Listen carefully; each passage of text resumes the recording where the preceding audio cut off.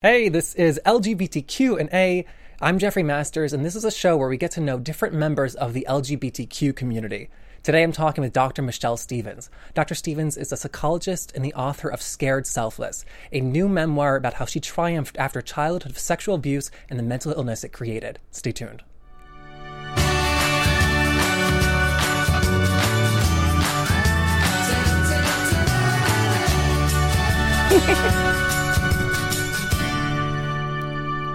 Hello. Hello, it's good to be here. Thank you. Welcome to the show. Thank you. This is very exciting for me. Good. Thank you. I'm glad to chat. You have had quite a life.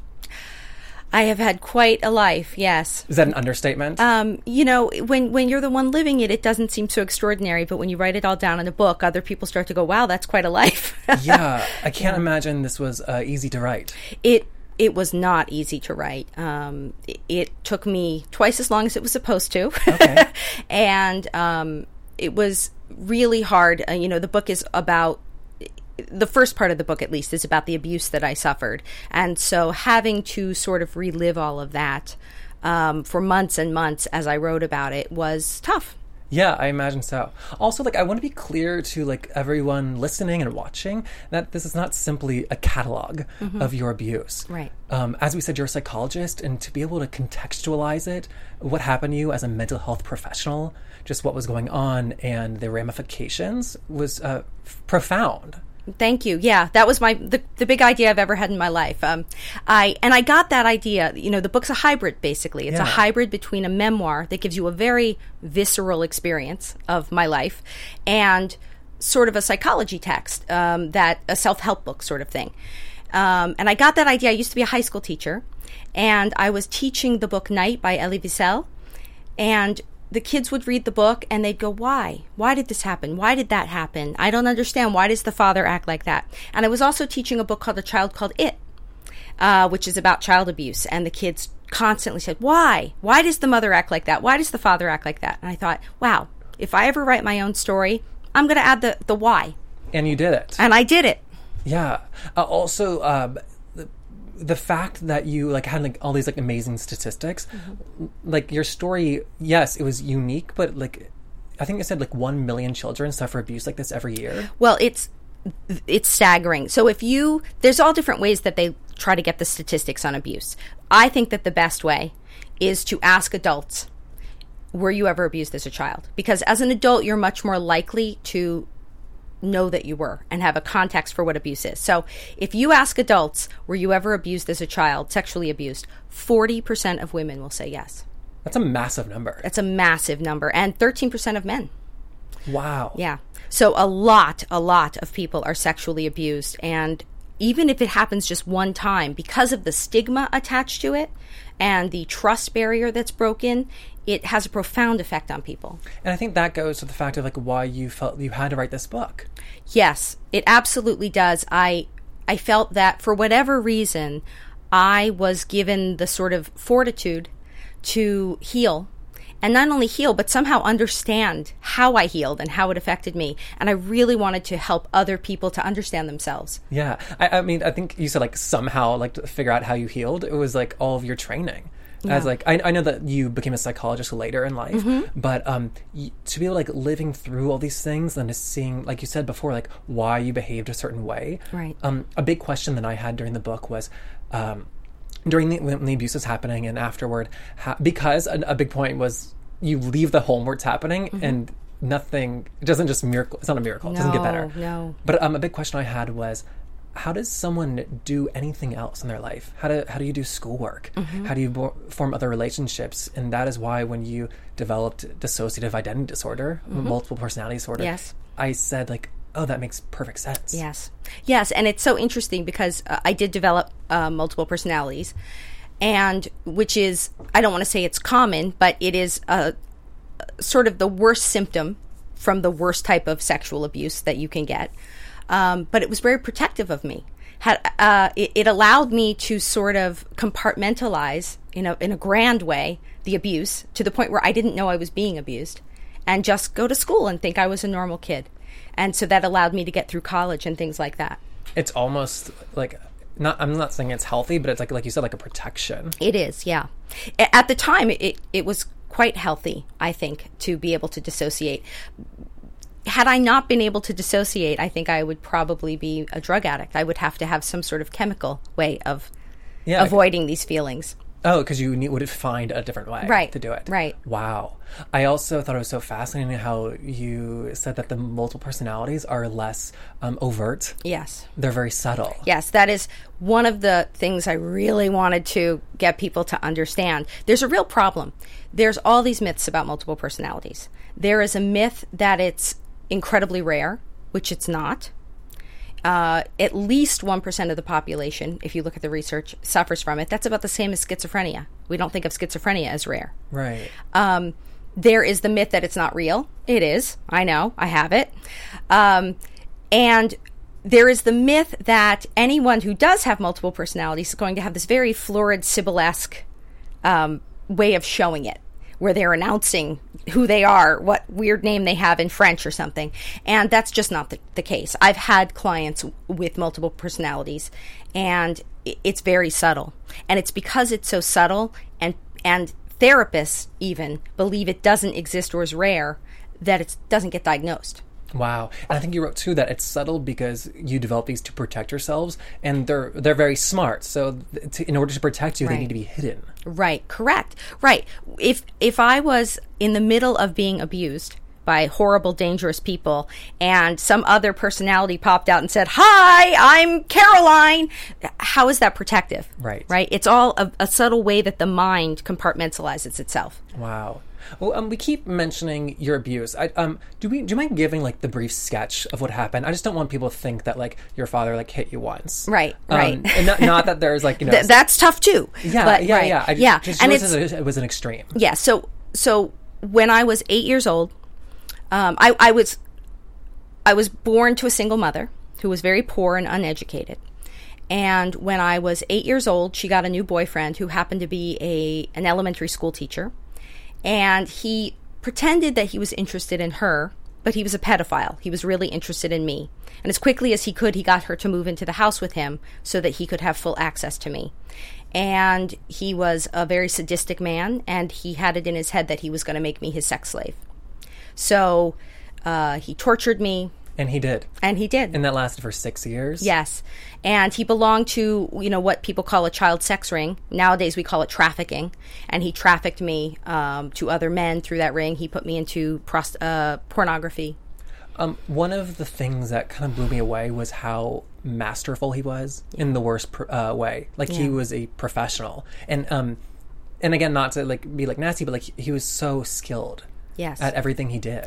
And if you talk to anyone in law enforcement who works with these, I call them career pedophiles, they are very skilled at what they do, and they relish in it. When you read interviews with them, they're con men, they're sociopaths, and sociopaths love to con people. It's part of their fun. They love to make the parents think they're the nicest guy in the world while they're raping the child. And how do they find each other? This isn't something that would come up in like normal conversation. Mm-hmm. Back in the day, when this was happening to me in the 70s before the internet, they would find each other through pornography magazines. There were coded messages basically in the classified sections. Oh, so like the same way that like gay men in the 80s and 70s had to find each other. Correct. It's the exact same thing. Nowadays, it's so much easier with the internet. Wow. At one point in the story, he is arrested or charged for molesting 3 different children. Yes. And they questioned you inauspiciously and you remain in the home. Mm-hmm. That was, as you said, in the early 80s or late 70s. Mm-hmm. Had that happened today, do you think that outcome would have been different? It's hard to say. It's really hard to say. I would like to say it would be different, and yet I see cases all the time where I don't think it is different. It's very hard. If you ask a child, were you molested by your father, they're not just going to tell a stranger yes. It hardly ever happens that way. Yeah. There's just too much at stake. So I don't know if it would be different today. What do you recommend? Because obviously we cannot wait for every victim to say like this happened. What do you recommend people do in that situation, be it law enforcement or a therapist? and this is, I'm about to write a big piece on this because so many people since the book came out, I've had so many people write to me and say, what do we do? This is terrible that this happens. What do we do? And I always write back the same thing. Criminals don't stop themselves. We have to stop criminals. And these same people who will say, oh my God, that's terrible what happened to you, if they see it happening, if they see their uncle come out of the bedroom with that was locked with the little girl inside, what people want to do is look the other way. Yeah. They don't want to go, my God, what is that? Did he just molest her? Because that's icky. When it's in your face, when it's right up close, and it's someone you don't want to believe it. Yeah. And 90% of child molestations are someone that the kid already knows. It's not strangers doing this. It's uncles and brothers and fathers and teachers and coaches. Wow. That's wild, that 90% number. Yeah. And I think that like a massive lesson from the book regarding this was that, no, it might not leave physical marks on the children, but there are always signs. Yes. You were talking about like suicide and like writing explicit poems and drawing pictures. And the fact that it was ignored by teachers that read that, I found equally horrifying. What I have found more horrifying this week, the book came out this week, I started getting dozens of emails from people who knew me back then when I was a child saying, oh, we knew he was a pedophile. Our moms told us to stay away from him. My mom told the administration they didn't do anything. He would make me sit on his lap and undo my things, and I was very uncomfortable. So basically everyone knew for 20 years that this guy was a pedophile, and nobody ever did anything about it. Wow. That's... And one of my former teachers from when I was about 9 years old wrote to me and said, I knew. I tried for 3 years. I kept telling everyone, but the administration didn't want to do anything about it. Wow. Yeah. And if this was just my circumstance, that would be awful. It's not just my circumstance. We know that this is what happened with the Catholic priests. We know that this is what happened with Jerry Sandusky. It seems like it's probably happening with this gymnastics doctor, U.S. gymnastics team doctor. It just goes to our natural inclination to be polite. To be polite and to deny atrocity. Whatever the atrocity is, it is the human nature to deny that it exists. And so because they were not seeing it happen at your home, they were able to say, this is not happening? You know, it's so interesting. In the Jerry Sandusky case, a guy saw Jerry Sandusky naked in a shower with a little boy. He reported it to the administration. And the administration, in their defense, they've all been found guilty now, said, but he never said it was sexual. This is part of the problem. In this case, we're going to have to go in innuendo a little bit. Yeah. And implicit knowledge, right? If a grown man is in a shower with a little boy, we should probably think something's going on there. Yes. Yeah. What do we need to see exactly before we know it's happening? Wow. And I get crazy with, there's such a thing about not wanting to, everyone's innocent until proven guilty. But how many times does there need to be smoke before we just believe there's fire? Michael Jackson comes to mind. Yeah, you name him twice in the book. Yeah. I mean, how many people can come forward and say something? A guy gets on TV and says, the most loving thing you can do is share your bed with someone, meaning a young boy. There's a problem there. Can I say for absolute certain? No, I never saw him do anything. I don't know him. I didn't know him. But at some point, any sane person needs to go, something's probably going on here. It's also like if you wake up one morning and there's snow on the ground, you know it snowed, but you didn't actually ever see it snow. What a beautiful metaphor. Yes. I've stolen that from somebody else. Not about your situation exactly, right. But it's like these things, they add up. Exactly, and that's what happened to me in my situation. And it's staggering to me. I was a little girl. I didn't know all of this when I was going through it. But to have people now say, we all knew. We're not surprised. So for like the teacher that said she knew for 3 years, what happened? Did she tell the principal? Like what happened She told there? the administration, the principal, or I don't know who, but she said she told the administration. And they said that they weren't going to do anything about it. And if she wanted to do something, she would have to call CSA, whatever that is, Child Protective Services. And it wasn't confidential, and she worried that it would make it uncomfortable for her to be in a situation with a coworker who was my stepfather. And so she didn't do it. Wow. I don't blame her for that. I get it. It's hard. It's hard. It's just these kids cannot advocate for themselves. You were not able to. Correct. And also, we cannot expect the victims to do that. Right. It's true of domestic abuse victims, by the way, too. And that's why, I don't know if it's in every state, but in California, they changed the law. Domestic abuse victims, battered spouses, are not going to step forward and say, I want to press charges. They're too afraid. They're too brainwashed and afraid. And so the laws in California changed so that they don't need to step forward anymore. The person gets charged without the spouse bringing up charges. Oh, that's a big That's step. the law in this state. Oh, wow. California, very progressive. Yes, very it happy is. to live here. It is. Do you think it's a disservice, then, that we hear about so many people getting kidnapped by strangers when it oftentimes happens to, like, a family member or an acquaintance? It is stranger danger, is what we call it. Yeah. Is a myth. The chances that your child is going to get abducted from a stranger are less than them getting hit by lightning. Take that into account. I believe it's about 3 times more likely that your child will be hit by lightning than abducted by a stranger. That's wild. It is so rare. And so, but every parent, I'm a parent, every parent focuses on that terror because it's so terrifying to think of that. Meanwhile, they're sticking their kids in all these daycares with not a thought to the fact that that is probably where the predators are. Yeah. And I'm not saying be afraid of daycare, but I'm saying be aware. Yeah. Also, like, the distinction between people who molest and people who are pedophiles, that molesting can happen just from, like, opportunity arising. Yes. Did you read that in an article I wrote? I Yours. Can't remember. Yeah. I know I put that in an article somewhere, but it's not in the book. But yes, there is a distinction. A pedophile is someone who has a sexual predilection to children.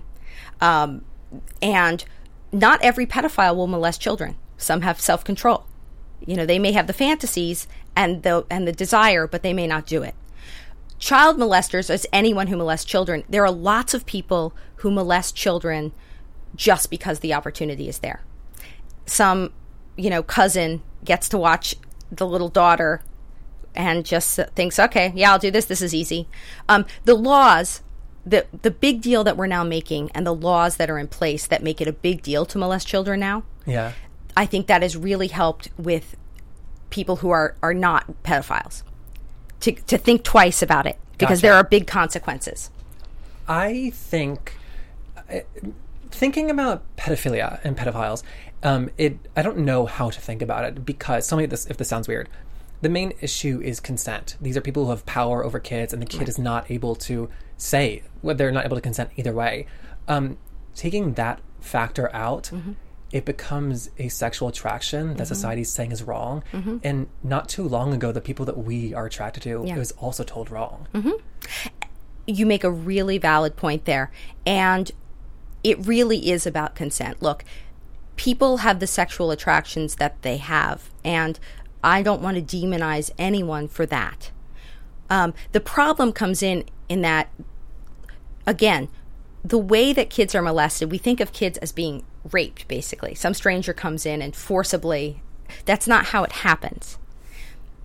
Child molesters and pedophiles groom their victims. So they don't see it as them not having consent. They think they're having a romantic relationship with the 9-year-old or the 10-year-old. I saw this with my own stepfather over and over again.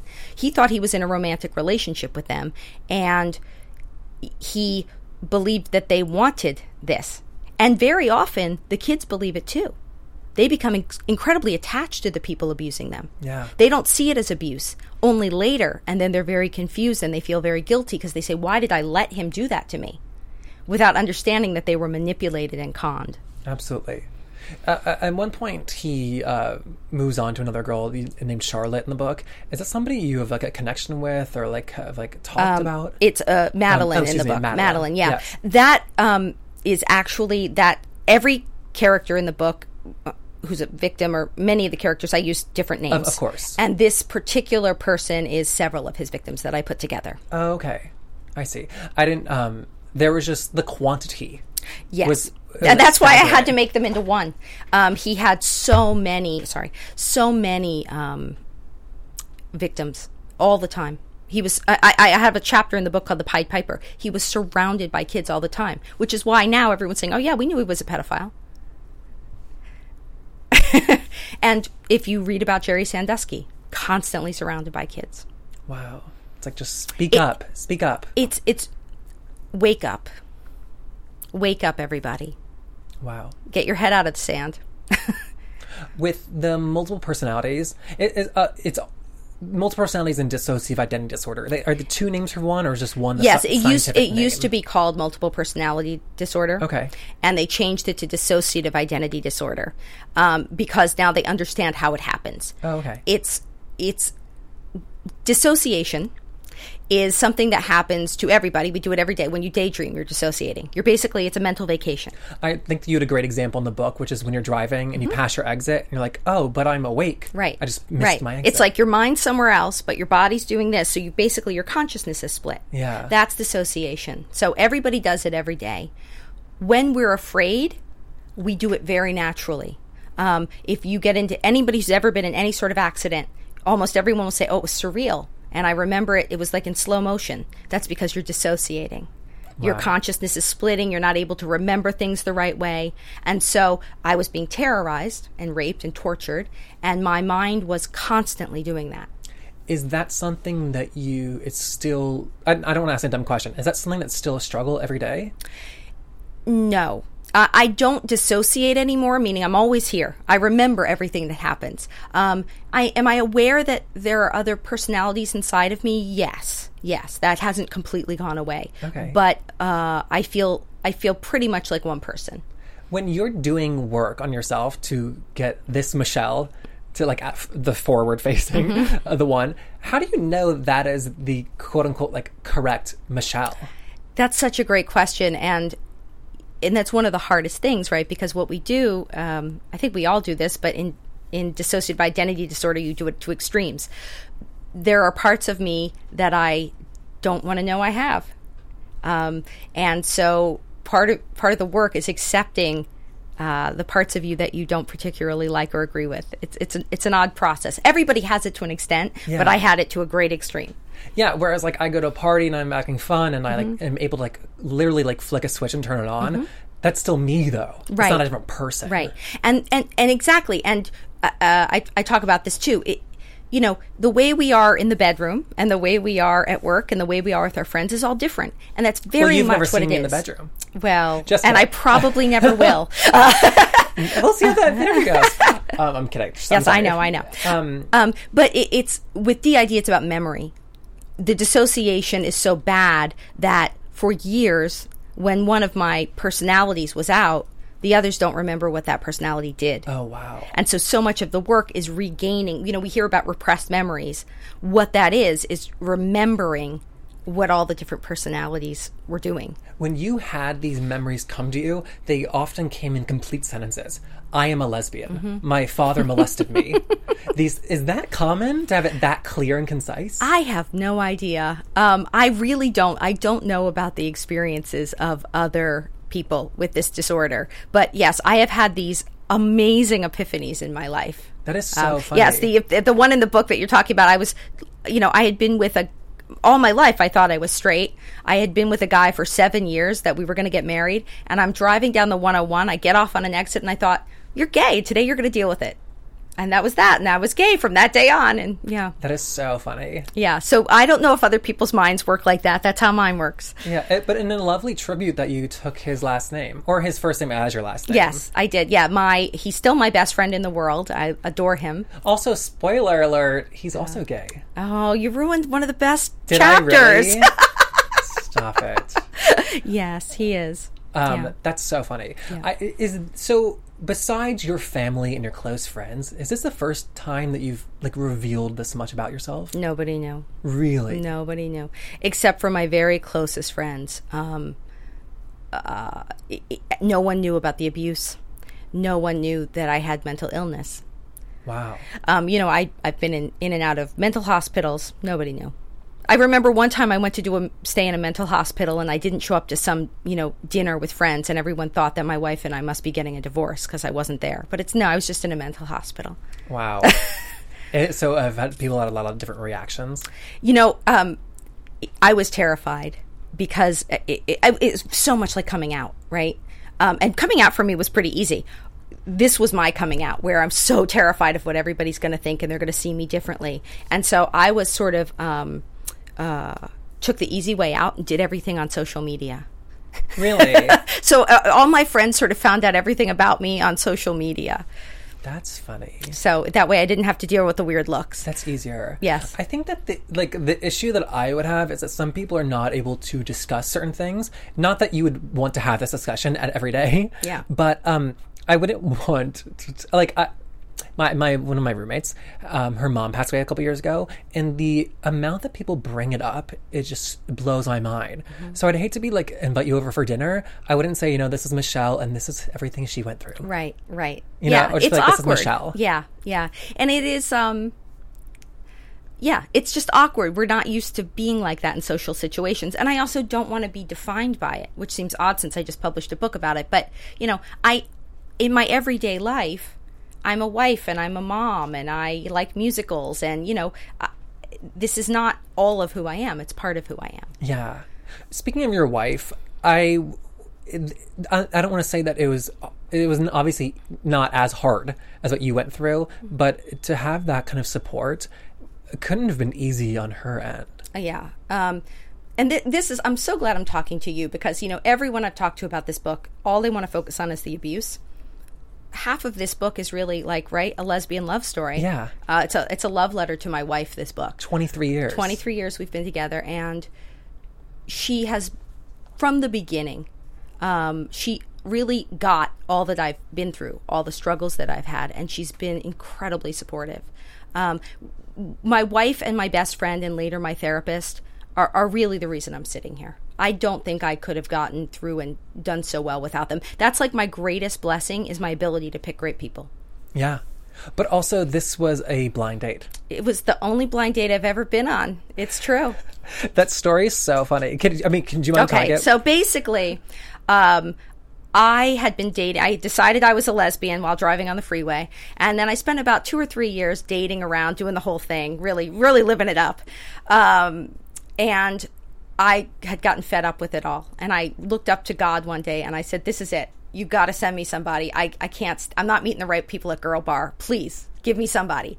So the next day I go into work and I overhear a conversation in the next cubicle. And it's my coworker, and she's saying her friend, who I didn't know, was on the phone. And he had asked a girl out on a date.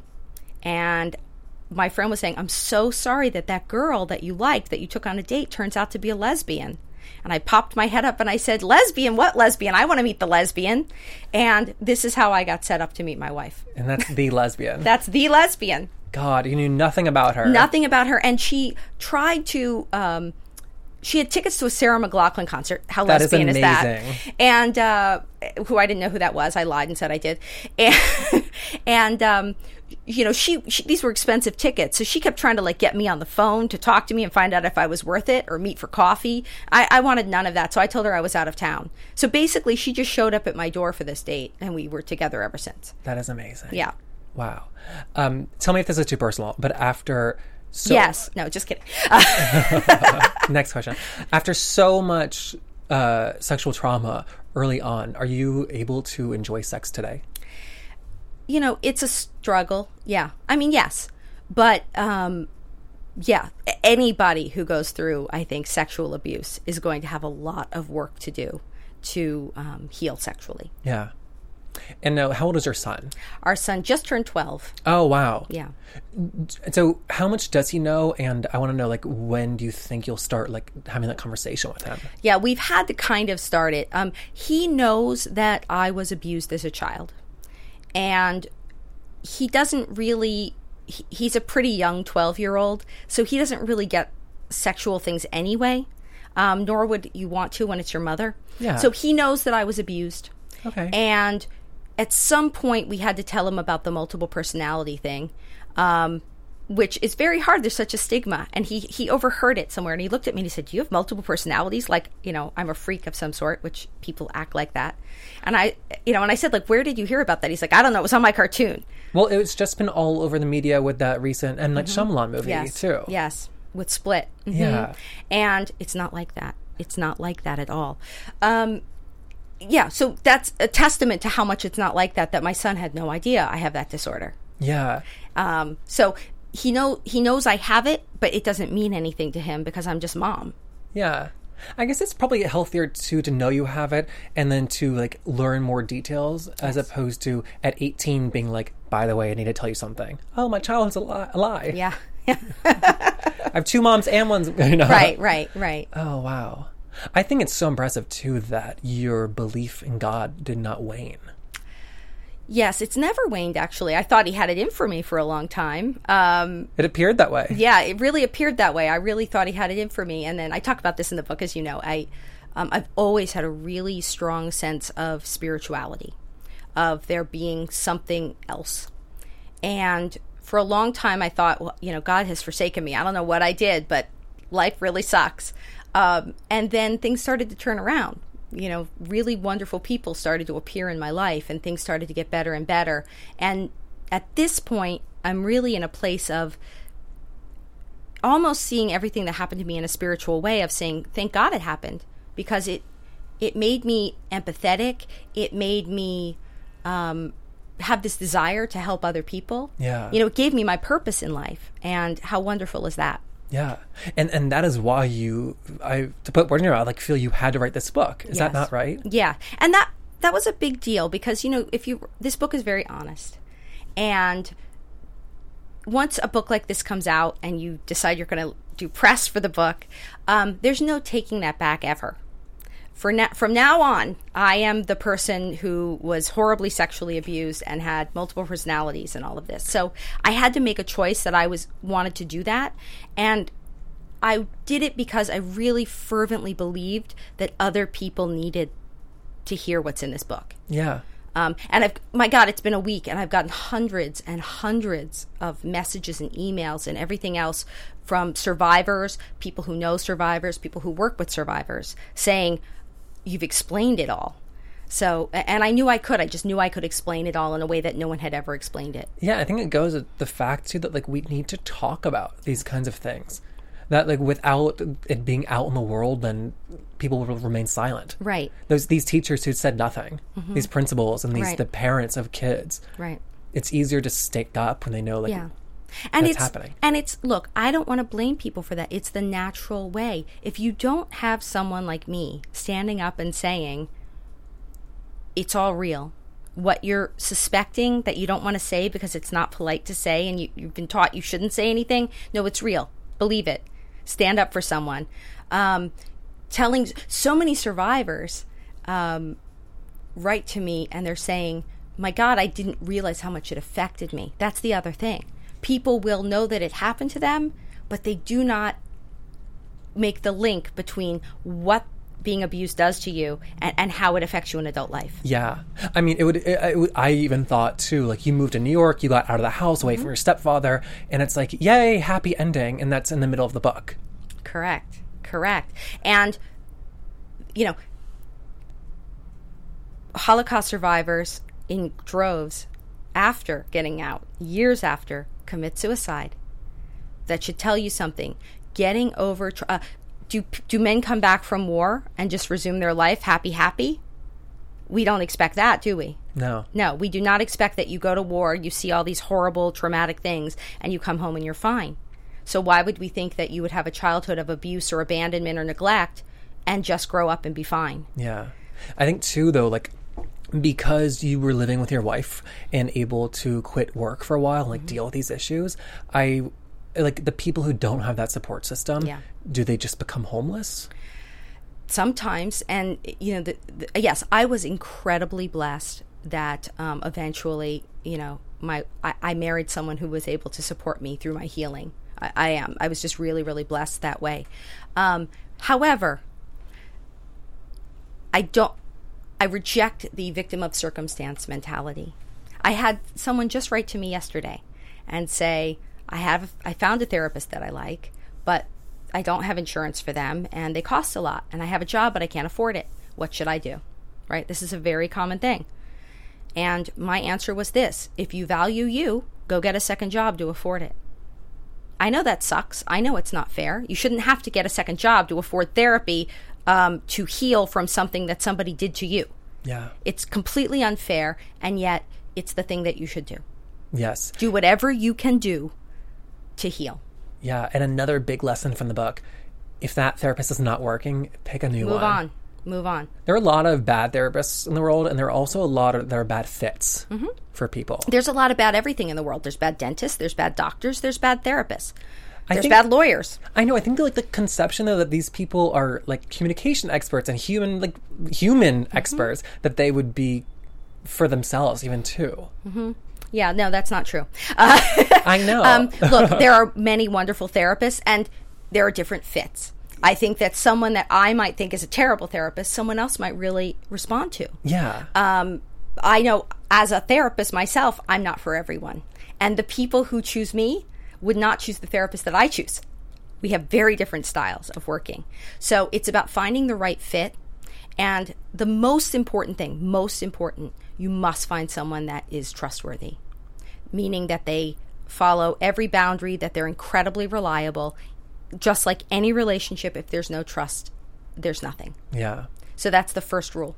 And then you have to genuinely feel like there's a relationship there. To be an armchair psychiatrist right now, yes. I have a question. Do you think that there is any validity to the connection that some people listening are making, and that I wonder of you were sexually assaulted by all these men growing up and now you're a lesbian? Like, is there any connection with that? You know, I don't think so, honestly, because to be quite frank, I have a personality that is not a lesbian. So I would say that probably my sexual proclivity is probably to be bi. Okay. Obviously, I've been married 23 years, so that's not an option for me. But no, I don't think that has anything to do with it. Okay. Just like being gay. Yeah. I think you just are it is being gay. You are what you are. It's just such an easy connection that I wanted to ask. Too. No, and it's an obvious question, but no, I actually don't think it has any effect. Okay. And then I know I got to let you go soon, but it was not easy getting to this point where you're okay now. Yeah. But I think too, like the fact that I was reading a lot about post-traumatic growth. Mm-hmm. And I read Bouncing Forward with Kayla Haas. Mm-hmm. Just, I think the larger percentage of people suffer something traumatic, and then they're able to bounce forward and thrive. Yes. There's a lot of research now on the fact that a certain amount of adversity is actually quite good for you.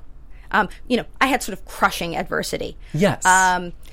But, we live in an Insta culture, right? Where everyone thinks everything should be Insta.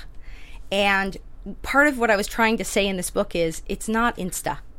This was a very, very long and hard journey for me that took years and years and years and years.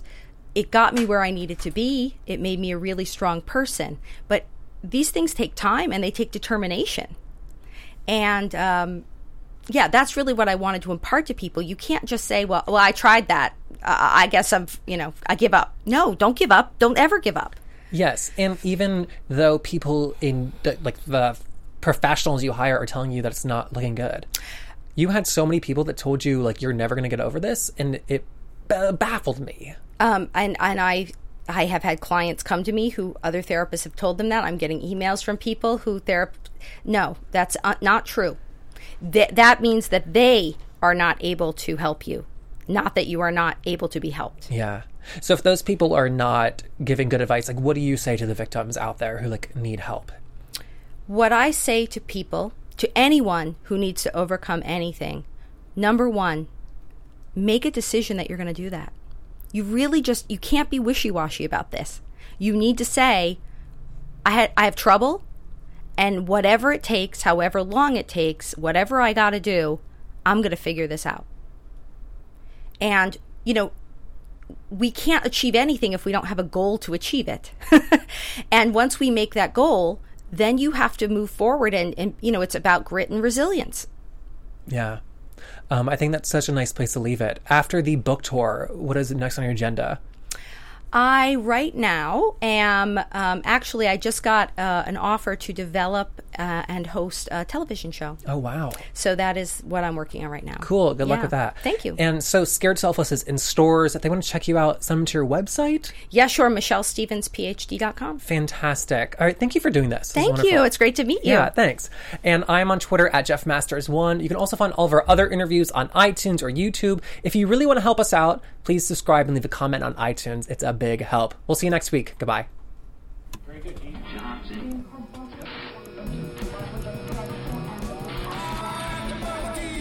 From executive producers Maria Menounos, Kevin Undergaro, Phil Svitek, and the entire AfterBuzz TV staff, we would like to thank you for listening to the AfterBuzz TV network.